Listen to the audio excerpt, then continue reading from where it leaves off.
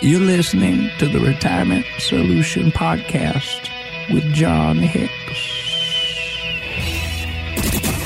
Here with John Hicks, I'm Jennifer Perry. This is a retirement podcast, yes, but it's not like any other financial show that you're listening to. So if you like us, subscribe to the podcast and leave us a 5-star review. Let us know what you think. You can always weigh in with your questions, too, at retirementsolutionradio.com. Sometimes we get that temptation to check up on our retirement accounts and see how we're faring compared to the market. So we asked a few of our listeners, how do they feel about this market? There's so much uncertainty in what's going to happen in the market in the next 12, 24 months. Political environment, COVID recovery, things internationally, who knows?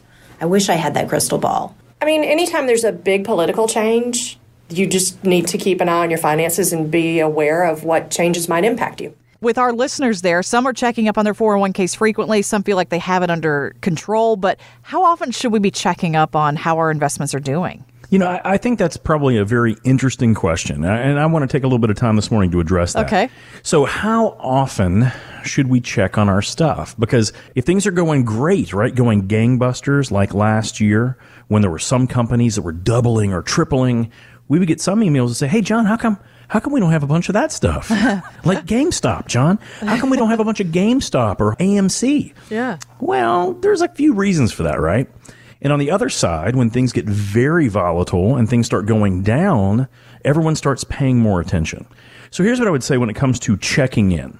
The main thing you need to do before you ever look in your portfolio, whenever you're going to get on your 401k or whenever you're going to log into your IRA, you need to understand, do you know what your game plan is before you even check in on it?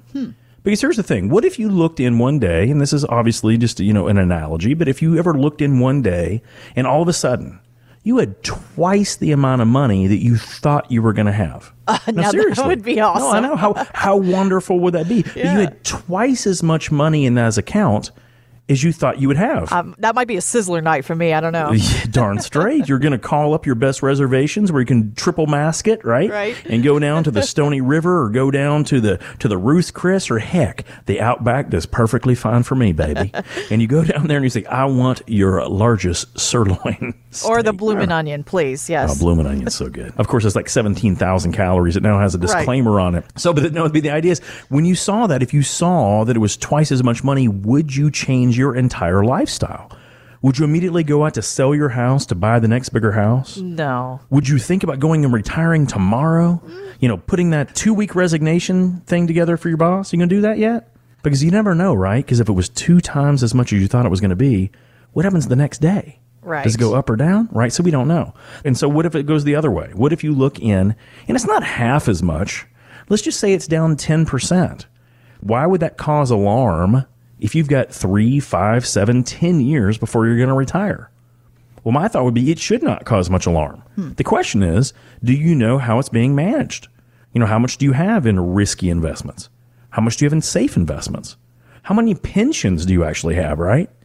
Because even if your company doesn't offer a pension, you can create your own pension. Oh, okay. All a pension is, Jennifer, is just an income stream.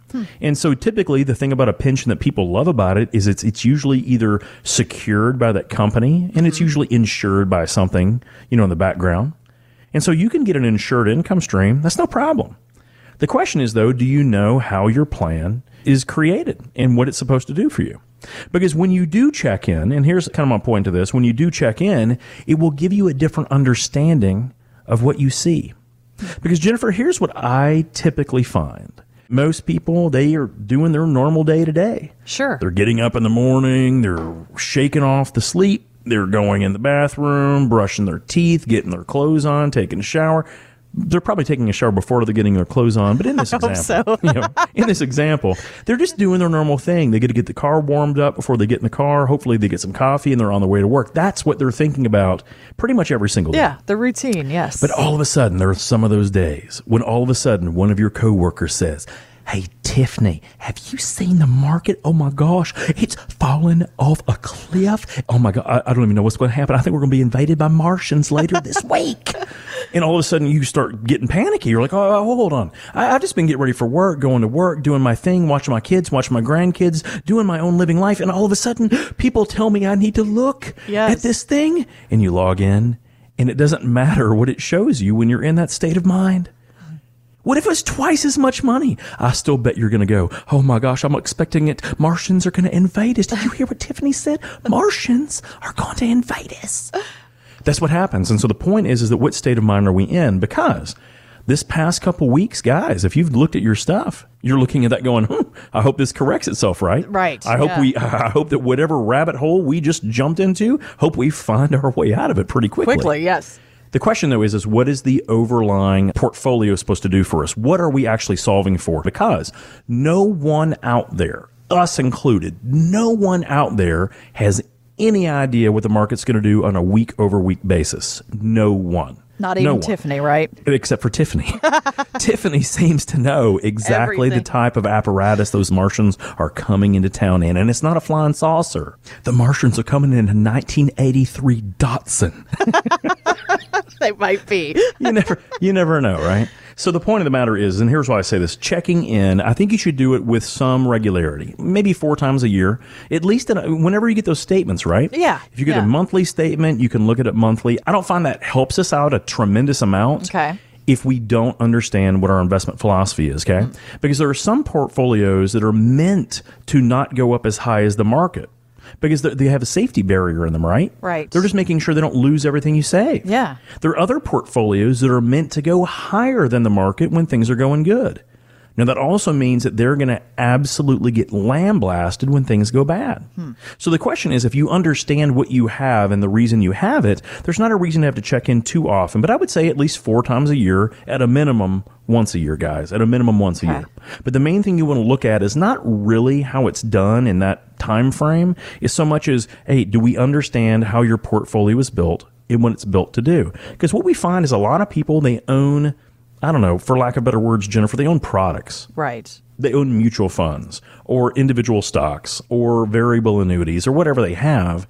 And there's nothing inherently good or bad about those investments. But no one's ever spelled out for them how it's supposed to respond when the market does its thing. You actually do that through what you call an investment policy statement? That's exactly right. Yeah. So you have to have an investment policy statement so you can go and look at it and say, okay, well, now I can see. So bonds, by the way, and this is an actual example here, bonds from year to date are actually down nearly 4%. Ooh. So if you had a safe portfolio or what you thought was safe because you were heavy in bonds, you may be really underperforming the markets. Now, is it still the right strategy for you? No, that's what you have to discuss with your person. If you don't have a person that has a written investment policy statement, I suggest you get one. Yeah. Because that's the only way you're going to find out when what you're looking at. Should you be panicky? Should you be elated?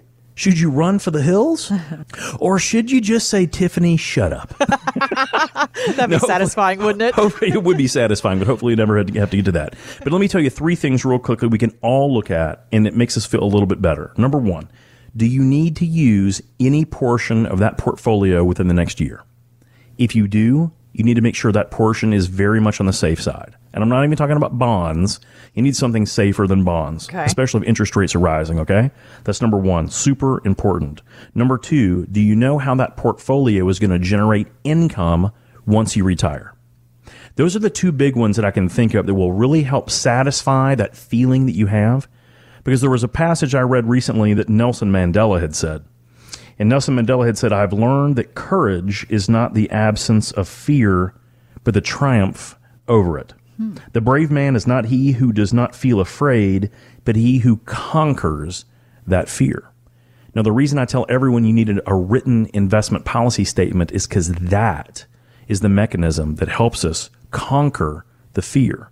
The ups and downs are going to happen, right? Right. That no one can control that because we have a very interesting political situation right now. We have a very interesting pandemic situation right now. All those things over time will absolve. The question is, how are your investments going to behave? Because the last thing we want is for someone like Tiffany to be telling us what we need to be feeling at those moments. And that's the third thing, guys, we need to do. Are you in control of your emotions, or do the actions of others control your actions? Because if you are one of those people that can completely control your emotions, you have ice water in your veins, you have the hands of a neurosurgeon, then I would say you are probably well equipped. So do you have a written investment policy statement? Because you're probably good to go.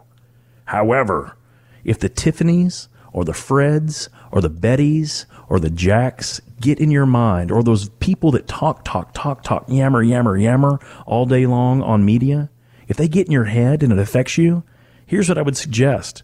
You might need someone to help guide you who's been through this many times and can help you. Typically, I would rather you choose a fiduciary-based advisor because they should have your interests 100% aligned with what the advice they're giving to you. That's very important. So those are the three things.